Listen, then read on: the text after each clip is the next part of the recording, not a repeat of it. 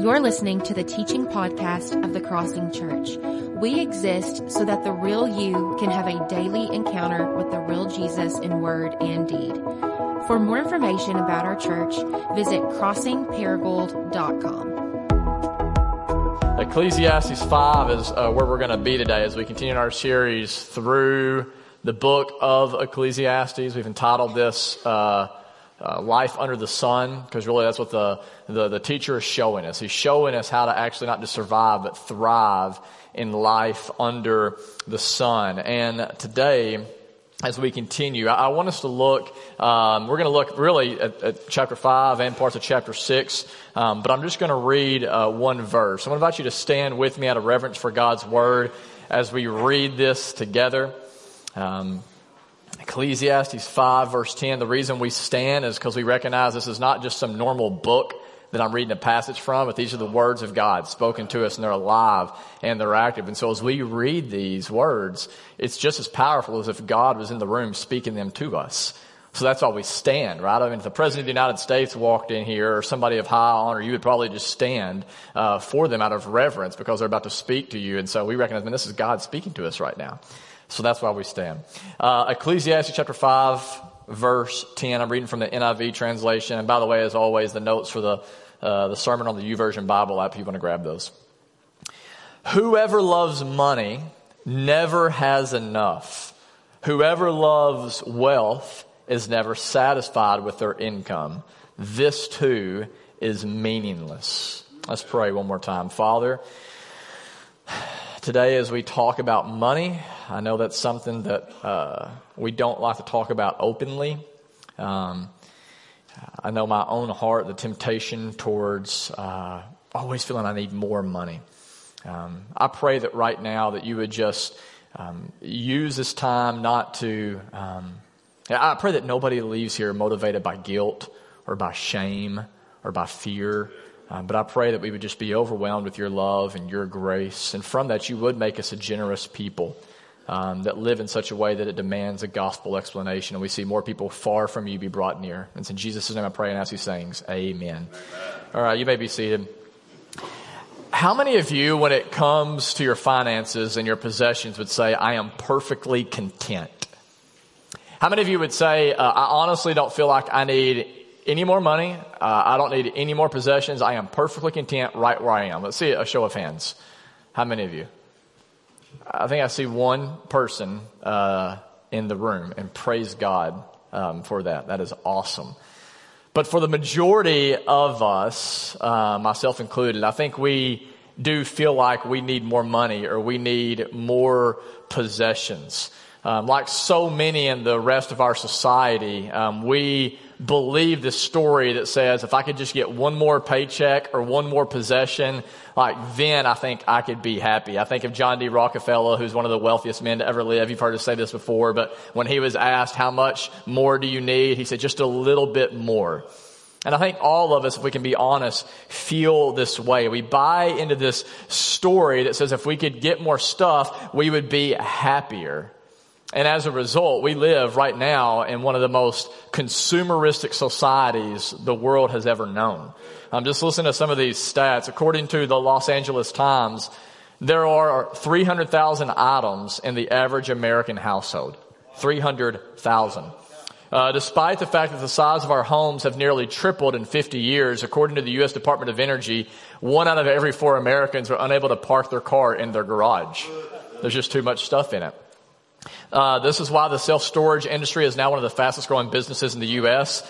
We currently have 50,000 storage facilities in America. That averages out to 7.3 square foot of storage space for every American. Literally, we could sleep our entire nation in storage units if we didn't have all of our stuff in there. 3.1% of world's children live in America. 3.1% of the world's children live in America. But they own 40% of the toys that are consumed globally. According to the Wall Street Journal, Americans spend $1.2 trillion every year on non-essential goods. In other words, on items they don't need. Well, if you haven't guessed it, we're talking about money this morning.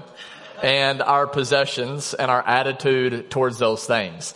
And let me just say before we dive into it, I know that this is an awkward topic for all of us. It's awkward for you to listen to. It's awkward for me to preach, especially because I have a salary that's tied to the money that y'all give to the church. I want to say this as well. I have not arrived. This is a sermon, like all sermons, that I have to preach to myself. Some are harder than others. And this week I have found myself honestly being convicted and being challenged by this text. And so just know, like, I'm with you in this journey. This is awkward. It's not easy. But here's the thing. As difficult as this topic is, it's a very important topic for us to cover. It's so important that Jesus talked about money and possessions more than anything else other than the kingdom of God. Jesus talked about money and possessions so much that actually if you read the Gospels, you would see that 25% of his teachings are on this topic. And so if I taught about money and possessions as much as Jesus, I would preach on this once a month. Okay? And so aren't you guys glad I'm not totally like Jesus yet? Haven't arrived yet. Jesus talked about money a lot. And one of the reasons he did this is because he knows that money is the greatest indicator of what we actually worship. And we can say all day long that God is number one in my life, but if you look at your bank account, that will actually tell you what number one in your life really looks like. Jesus says this in Matthew chapter 6. And this is a verse, by the way, a passage that I would encourage your MCs to just really wrestle with today during your discussion. Matthew chapter 6, verse 19 to 21, Jesus says, "Do not store up for yourself treasures on earth where moths and vermin destroy and where thieves break in and steal, but store up for yourself treasures in heaven where moths and vermin do not destroy, where thieves do not break in and steal." And listen to this last line. "For where your treasure is, there your heart will be also." In other words, Tim Keller, in his commentary on this, here's what he says. Money flows most effortlessly to that which is its God. Money flows most effortlessly to that which is its God. And this is one of the reasons Jesus would speak so much about money, because he knows that it actually tells you what you really treasure, what you really worship, what it is you're building your life on. That's one of the reasons Jesus spoke about it so much. Another reason I think Jesus talks so much about money and possessions is because he knows how easy it is for us to be controlled by it and not even realize we're controlled by it. In Luke chapter 12, verse 15, Jesus says, "Watch out! Be on guard against all kinds of greed, for life does not consist in an abundance of possessions." I wonder how many of you, let's see a show of hands, how many of you would say in here, "I am a greedy man," or "I'm a greedy woman"? Okay, a few of you. Thank you for being honest. And by the way, I think one of the reasons we even feel we can raise our hands publicly on that is because it maybe doesn't even feel like as big as a sin as some of the others. Like if I asked you right now, how many of you struggle with pornography? How many of you have cheated on your wife or your spouse this past week? Or how many of you have been robbing from the government or whatever? We'd be a lot less likely to put our hands up because that's not as acceptable as greed is in our culture. Right? Jesus says, watch out for this. Be on guard against all kinds of greed. Why? Because this is a sneaky sin. Most of us don't feel like we're greedy. And even if we do feel like we're greedy, for a lot of us, we don't feel like it's really that big of a sin. But what we're going to see today is that as small and seemingly insignificant as greed is, it actually has devastating effects on our lives and our society. And that's actually where the teacher in Ecclesiastes starts. If you look back in verse 5, he shows us the negative effects that money can have on us. And he says, the first problem with money is that it can fuel a selfish society. If you look at verse 8, he says this, "If you see the poor oppressed in a district and justice and rights denied, do not be surprised at such things. For one official is eyed by a higher one, and over them both are others who are higher still. The decrease or the increase from the land is taken by all. The king himself profits from the field." Some of us, we look and we say, "Wow, there's so much corruption in the government." And the teacher says, don't be shocked by that. Of course there's corruption. And why is there corruption? Because there are people in higher positions who are like us. There are people who live kind of in this top-down system that really they care mostly about this kind of self-centered financial gain. And what happens is whenever you put people in those positions, it leads to corruption and it leads to oppression, especially of those who are kind of at the bottom.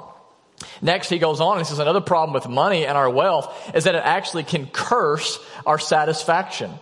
If you look at verse 10, which we read earlier, he says, whoever loves money never has enough. Whoever loves wealth is never satisfied. With their income, this too is meaningless. Now, I want to be clear right here. Money is not evil.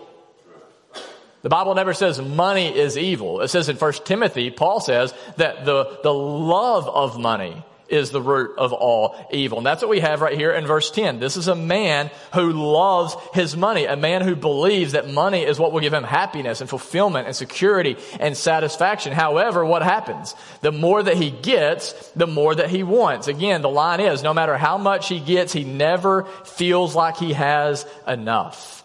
And therefore, he is not satisfied. He feels as though true contentment and happiness is always just beyond his reach. Next, in verse 11, he says, here's another problem with money. Look at this, verse 11. He says, as goods increase, so do those who consume them. And what benefits are they to the owners except to feast their eyes on them? What is he saying here? He's saying that money actually can damage your relationships. I think about Floyd Money Mayweather. You guys know Floyd Money Mayweather, the boxer?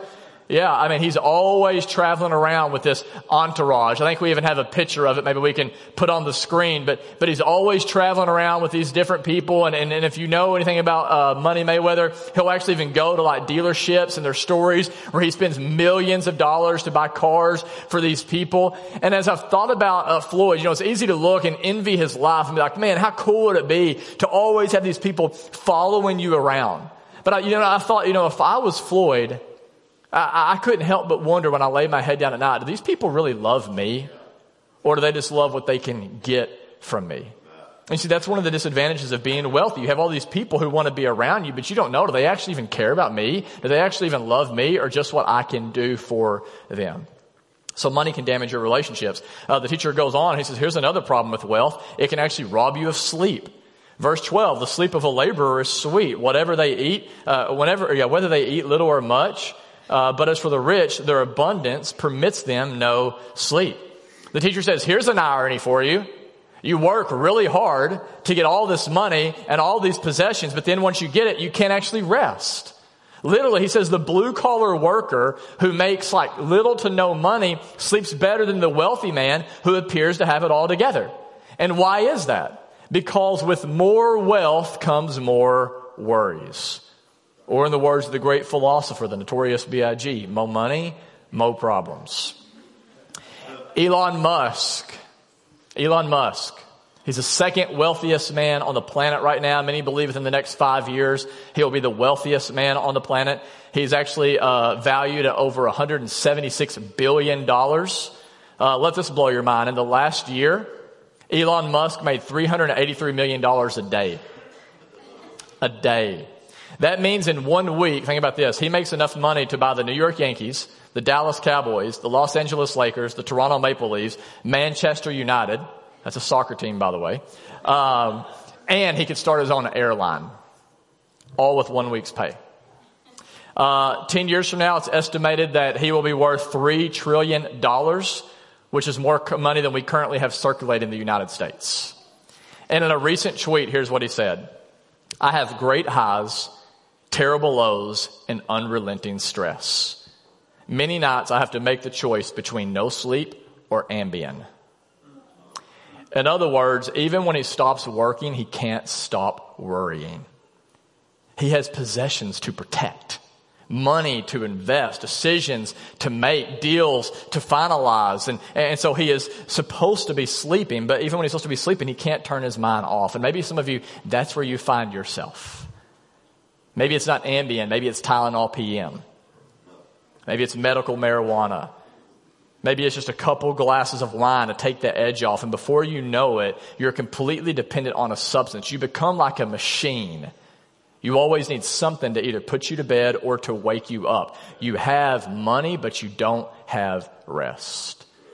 He goes on in verse 13. He says, I've seen a grievous evil under the sun, wealth hoarded to the harm of its owners, or wealth lost or some misfortune, so that when they have children, there's nothing left for them to inherit. Some people love stuff so much they can't even enjoy it. I think about a guy in our neighborhood who has this car, really fancy car, but he never wants to drive it or never wants to take it anywhere because he's afraid it's going to get dinged up. He doesn't want anybody to sit in it because he doesn't want to mess up the smell. So he has this, but it's like he can't even enjoy it. because it means so much to him. That happens. Or he says there's other people in here that they have something and they enjoy it, but it's taken away from them because they can't actually control what happens on the outside. In our team sermon prep that we do every Wednesday at 12 o'clock, which all of you are invited to, it's here. We have sandwiches. We dive through the text we're going to be preaching this week to figure out how to teach it best to the people that'll be here. There was a woman who shared with us how her father was incredibly wealthy. He worked very hard to build up a lot of money, but then he made one bad deal. He let a person into his life who he built a relationship with. He let them get too close, and they basically took all of his money. So now he has nothing to show for from all of the years of his work, nothing to pass down to his kids. And that's what it's saying in here. Money is like that. Easy come, easy go. There are things that happen outside of your control. Stock market crash, planes flying into a building, a pandemic, somebody that kind of screws you over, whatever, and you can lose your money in the blink of an eye. He goes on in verse 15 and he says this, everyone comes naked from their mother's womb, and as everyone comes, so they depart. They take nothing from their toil, so they can carry in their hands. This too is a grievous evil. As everyone comes, so they depart. And what do they gain since they toil for the wind? You know another reason why you shouldn't look to wealth for happiness? Because it can't conquer death. Even if you don't lose your money in this life, you will lose it in your death.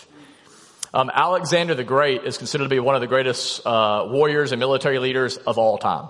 By the time he was 30 years old, he had built one of the largest empires. It stretched from Greek to India. And one day, after falling deathly ill, he knew he was going to die, and he said to his mom, hey, here's 3 instructions I want to give you. These are 3 ways I want to be buried. And here's what he said. Number 1, I want my casket to be carried by my doctors. Number 2, I want my dead body to travel this path that is lined by gold, silver, and jewels. And number 3, I want to be buried with one arm hanging out of my casket. When he was asked about these very odd requests, here's what he said. I want my doctors to carry my coffin so everybody knows no doctor can ultimately heal you. No doctor, no matter how good they are, can save you from death. 2, as far as the gold, silver, and jewels lining the pathway to my graveyard, I want everyone to remember that even I, who worked so hard to get all this stuff, right, I can't take it with me. And then he said 3, as far as my hand dangling out of the coffin, I want people to know that even I, Alexander the Great, will leave this world in the same way I entered it, empty-handed. What is Alexander the Great saying? He's saying the same thing the teacher in Ecclesiastes is saying. Everyone's dying for money, but everyone will die without money. Even if you don't lose it in this life, you're going to lose it in your death. And so, money can curse your satisfaction. It can curse your relationships, your rest. Money is something you cannot take with you. And therefore, what the teacher goes on to say next, if you build your life on this thing that is like smoke, right? Again, you try to grasp for it, but it's going to be taken away from you. Eventually, what he says in verse 17 is it will drive you mad. If you look in verse 7, it says, all the days they eat in darkness with great frustration, affliction, and anger. The word that is used there for affliction literally means a mental affliction or a mental illness. What he's saying is that literally when you pursue more money, it robs you of happiness and rest and relationships. And because you can't guarantee you're always going to have it, you're always trying to protect it, invest, or make more. He says what happens is when you build your life on money, it drives you insane. It makes you bitter. He says it makes you angry. It can make you envious. It can make you arrogant. Like, look what I've done, which also can become toxic. He says you find yourself frustrated and afflicted. And this is something, by the way, science is just now catching up to. Don't you love it when science is finally catching up to the Bible? Things that God's been saying for thousands of years now, we're like, oh, that's actually true. In a report published by the psychology department at San Diego State University, after analyzing mental health records between 1938 and 2007 from more than 63,000 young adults, here was their primary conclusion, that consumerism is the major leading cause of the rise of depression among Americans. How about that? Why are people so unhappy? Because they keep getting more and more and more and more, and they realize it can't actually make them happy. So it leads to more depression. And this is what we see with the lottery. I won't ask you how many of you play Powerball or do scratch-offs, but the reason that we do that is because we're like, man, if I could just win the lottery, if I could just win the lottery, then I know I'd be happy. Then I know all my problems would go away. Well, not exactly. According to the Business Insider, they tracked 14 lottery winners over the last decade. I'll tell you about just 2 of them. You can go read this yourself. Type in Business Insider, lottery winners. Here's just 2 stories. William Post won $16.2 million in the Pennsylvania lottery, but he was $1 million in debt within a year. I wish it would have never happened, Post said. It was a total nightmare. I was much happier when I was broke. Here's another one. Billy Bob Hurl Jr. was a preacher. Of course he was, with a name like Billy Bob. His prayers were answered when he hit the 31 million Texas jackpot in 1997. At first glance, life was good for Billy Bob. He quit his job, traveled to Hawaii, bought a ranch, 6 other homes, and new cars. However, he eventually divorced and died by suicide. Shortly before his death, he told his financial advisor, winning the lottery is the worst thing that ever happened to me. This is what a love for money can do for people. It's so subtle. So subtle. Guys, money is not evil, but the love of money, Paul says, is the root of all kinds of evil. It destroys our rest. It destroys our relationships. It not only cannot make you happy, it literally robs you of happiness. So the question is, well, what do we do? What should our attitude be towards money? Well, the teacher goes on to tell us, verse 18, look with me. This is what I have observed to be good. That is appropriate for a person to eat, to drink, and to find satisfaction in their toilsome labor under the sun during the few days of life that God has given them, for this is their lot. Moreover, when God gives someone wealth and possessions and the ability to enjoy them, to accept their lot, and to be happy in their toil, this is a gift of God. They seldom reflect on the days of their life because God keeps them occupied with gladness of heart. Wait a minute. Well, which one is it? Like, are we supposed to hate money? Or are we supposed to love money? And the answer is neither. Money is not to be hated. Money is not to be loved. But money is something that we can and should enjoy. You say, well, how do I enjoy it? By keeping it in its proper place. By recognizing the fact that money can never actually satisfy you. It cannot give you relationships and the rest that ultimately you long for. It cannot give you a peace of mind, and it certainly cannot defeat death. And therefore, the teacher says if you want to enjoy money, if you want to enjoy your possessions, if you want to eat and drink and be merry, remember that money is not your God, but it can be a gift from God. The one who alone is able to give you the deepest longings of your heart. I wonder this morning as I say that, how many of you actually believe what I just said? That God can meet the deepest longings of your heart, that only He can meet the deepest longings of your heart. I wonder that how many of us in the room believe like David in Psalm 23 says, because God is with me, I lack nothing. I have everything that I need because I have God. Because the truth is, if God is not enough for you, no amount of money or possessions will be enough for you. If you do not see God as your eternal treasure beyond the sun, then you will never be able to enjoy the temporary treasures that are under the sun. And that's what we actually see in the next chapter. Actually, chapter 5 and chapter 6 go together. I don't know if this throws y'all off, but those chapter breaks in your Bible, those weren't added until much, much, much later. They actually go together, and we see how true it is that if God is not our treasure, we can't actually enjoy the little temporary treasures of this world. In chapter 6, verse 1 through 6, I'll just read it to you. The teacher says, I've seen another evil under the sun, and it weighs heavily on mankind. In the Hebrew, that phrase weighs heavily. A good English translation for that is it sucks. I've seen another evil under the sun that weighs heavily on mankind. It sucks, right? God gives some people wealth, possessions, and honor, so they lack nothing their hearts desire. They literally have everything they want, but God does not grant them the ability to enjoy them. And strangers enjoy them instead. This is meaningless, a grievous evil. Verse 3, a man may have 100 children and live many years, yet no matter how long he lives, he cannot enjoy his prosperity and does not receive proper burial. I say to you that a stillborn child is better off than he. It comes without meaning, it departs in darkness, and in darkness its name is shrouded. Though it never saw the sun or knew anything, talking about this child, it has more rest than does that man. Even if he lives 1,000 years twice over, but fails to enjoy prosperity, do not all end up in the same place. So it's because God is not his treasure, he's not able to enjoy the temporary treasures of life. He can't. He can't. He's making them out to be way more than what they are, and therefore he doesn't even enjoy all the stuff that he has. So it's better to be a dead child than to be that man or to be that woman. So the question is, how do we begin to treasure God? And I believe it's by realizing that God first treasured you. It's by realizing that God loved you so much that in the greatest act of generosity the world has ever known, he gave, the Bible says, his only son, so that through him, rather than perishing, you could have eternal life, abundant life, life that is truly life. And you see, it's only whenever you get this, only when you see just how much God treasures you, can you begin to treasure him, which as a result frees us. It keeps us from being controlled and enslaved by the temporary and fleeting treasures of this world. And this is what the writer of Hebrews says in Hebrews 13:5. He says, keep your lives free from the love of money and be content with what you have. How in the world can you do that? That seems so much easier said than done. Keep your lives free from the love of money and be content today with what you have. How? Here's the answer. Because God said, I will never leave you nor forsake you. That's how. Guys, that's the good news of the gospel that has to settle into our hearts if we're going to be freed from the love of money.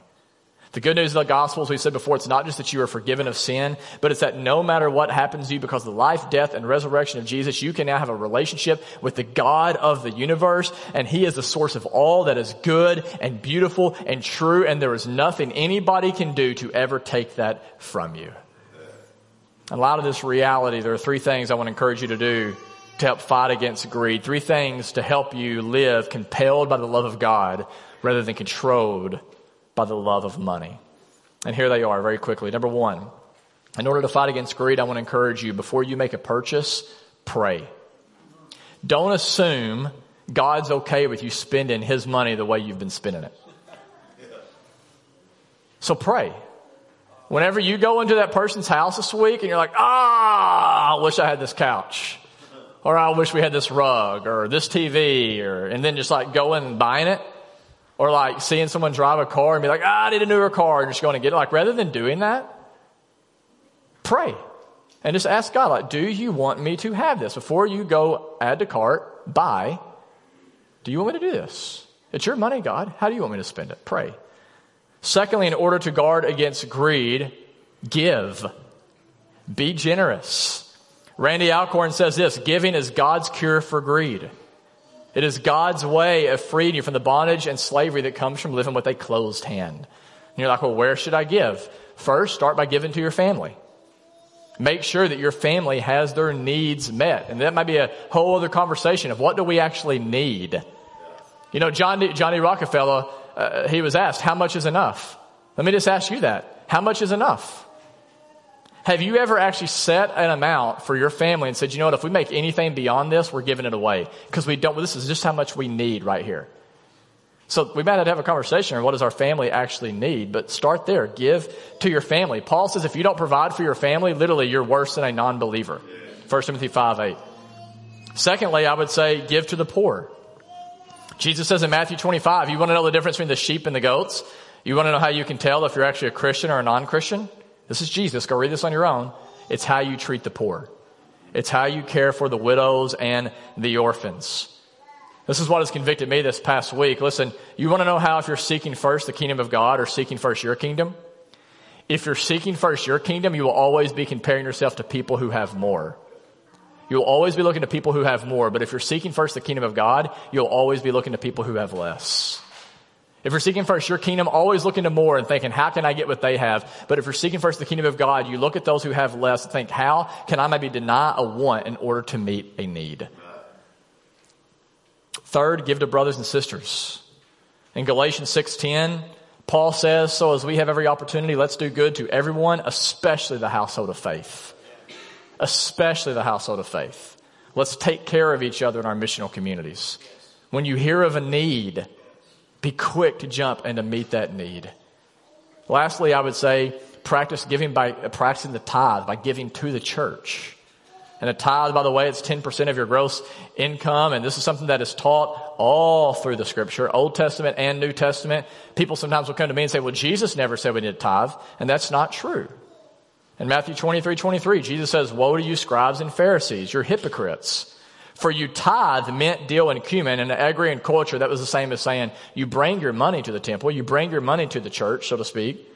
But you've neglected the weightier matters of law, justice, mercy, and faithfulness. And listen to what he says. This you ought to have done, but without neglecting the other. So Jesus says, you should tithe. Like, don't hear me saying you shouldn't tithe. Keep giving 10% of your gross, right? But also make sure you do justice. You do mercy, that you practice faithfulness. And by the way, just so you know, like, ways that we use your money whenever you give to the church, like part of it is we pay salaries. It is. Like, we can't work full-time jobs and also lead and manage the church. And so as the church gets bigger, you add more staff and you need more money to pay salaries. It also provides us a space to meet. Insurance, buildings, right? We're about to put, I think it's $38,000 in plumbing again here, right? Like that kind of stuff. Like, we don't just like, that money doesn't like just appear, right? Like, people give so we can take care of what God's given us. Money helps us develop leaders. Right now, I'm meeting every Thursday morning with 10 men in our church, 10 men who want to be pastors. 10 men. We can't do that apart from money. It helps us with children's equipment and curriculum, student ministry. We're able to give away thousands upon thousands upon thousands of dollars every single year to church planting and missions and all sorts of other ministries to ensure the good news of the gospel is going out all over the world to the last, the least, and the lost. Like, your giving allows for that to happen. And by the way, let me just say this. We really don't need your money. We don't. And God doesn't need your money. Like, you giving is not so much about us, but it's about you. I was thinking this yesterday. Check my time. I think I'm good. I was thinking about this yesterday. I was putting Christmas lights on my roof just because it was warm and not super windy. And my son wanted to come up and help with the Christmas lights. Here's the deal. I actually didn't need him to help, but I knew that it would be good for him to help. He has a fear of heights. He wanted to kind of like take that risk and get up. He actually got up at first. He's like, no, I got to go back down. Okay, man, it's fine. And then like 5 minutes later, he's like, all right, I'm coming back up. And he was up there on the roof, and I didn't need him to help. But like, he needed that. And I thought, like, that's kind of the way giving is giving is a way for us to take a risk. It's a way for us to step out in faith and know that when I do this, that like I have a father who's going to take care of me and that I'm going to be okay. And it frees us in a way to experience life and to see things from a different perspective. And listen, I get it. Like, some of you are like, Jared, I can't give right now. I'm poor. Like, I don't have any money. And I get it. When Megan and I first got married, you know how much money we had in our bank account? We had $82 in our bank account. Within a year of being married, I remember us going and trying to, went to Jonesboro, to buy some Christmas presents for our family. And I went to draw money out of the ATM. I think we were like, hey, we have enough to spend, I think $100 on your parents, my parents, brothers and I went to draw money, and we literally overdrew out of the ATM with just $100 a year into our marriage. And so like, I get it. Like, there were times early on where I'm like, okay, are we going to keep trusting God? Are we going to keep giving? Are we going to keep doing this even if it doesn't make sense on paper? Or are we going to kind of try to do our own thing? Like, it's not always easy, but here's what I want you to understand. If you're not generous with little, you're not going to be generous with much. You will not be. I promise you. I have never met a generous rich man who was a generous poor man, who was not first a generous poor man. It's just not going to happen. And Jesus is very clear on that. Generosity, guys, listen, it is not about what's in your bank account. It's about what's in your heart. And that is why it's so important for us, lastly, to always remember the gospel. That is the third way that we fight against greed. To remember everything that I just said earlier. To remember that Jesus, though he was rich, became poor so that by his poverty you might become rich. The Apostle Paul said, I have learned to be content in all situations, whether I am rich or I am poor. And how is that possible? He goes on to say, I can do all things through Christ who strengthens me. We like to put that on eye black. Don't we? Like, we love to use that in sports and say, I can hit the home run because God gives me strength. I can score a touchdown because God gives me strength. That's not what Paul is saying. Paul's saying the reason that I can be content, whether I have a little or I have a lot, is because God has already given me the ultimate gift by giving me himself. And therefore it is this gift, because I have received this, what he says is now I have everything that I need. I have everything. He says, I am now good no matter what happens. I am secure. I am satisfied. I am content. Guys, my goal this morning is not to guilt you into giving. I promise you that is not my goal. My goal is not to shame you into giving or to scare you into giving. Like, I want to motivate our church to be generous, but the only way we're going to be motivated to be generous is not by guilt or shame or fear, but it's by the grace of God. Like, man, I want us to get to a place where we can say, like, man, I get to give. Like, I get to now love others the way God has loved me by giving me his son, Jesus. With all that being said, I want to transition into a time of communion. And by the way, I hope you all learn to be content with this not as good of communion cups this week. Our good communion cups are on back order for like 3 weeks. But as we transition into a time of communion, I do think this needs to be a time where we feel the weight of our own greed. I do think this is a time where we need to feel the weight of our own greed, or the fact that maybe we have loved money more than we've loved God and loved one another. And so let this be a time where you feel the weight of that, but also let this be a time, listen to me guys, let this be a time where you remember before you were ever generous towards God, God has been generous towards you. Let this be a time where you remember that long before you ever gave God anything, he gave you everything. God didn't just give you 10%. He gave it all. Jesus didn't just give you 10%. He laid down his entire life for you so that now, no matter what happens here on earth, we can know that when we trust him, that goodness and love and mercy will follow us all the days of our life. And though we may not ever have a mansion here, we will have a mansion for eternity in our Father's house. We will enjoy the overflow of his perfections forever. Remember that as you partake of communion today. If you're here, though, and you are not a Christian, rather than partaking of communion, you need to know that you are poor. You are poor. Jesus says that in Revelation, right into one of his churches. You think you're rich because you have all this stuff, but you can have everything in the world, but you actually have nothing if you do not have Jesus. And so the good news is today, you don't have to use your money to pay for Jesus. Jesus has already paid for everything. You just come to him with the empty hands of faith and say, I recognize my need for you. And if you do that for the first time today, come and talk with me, talk with somebody else here. We would love to help you with next steps.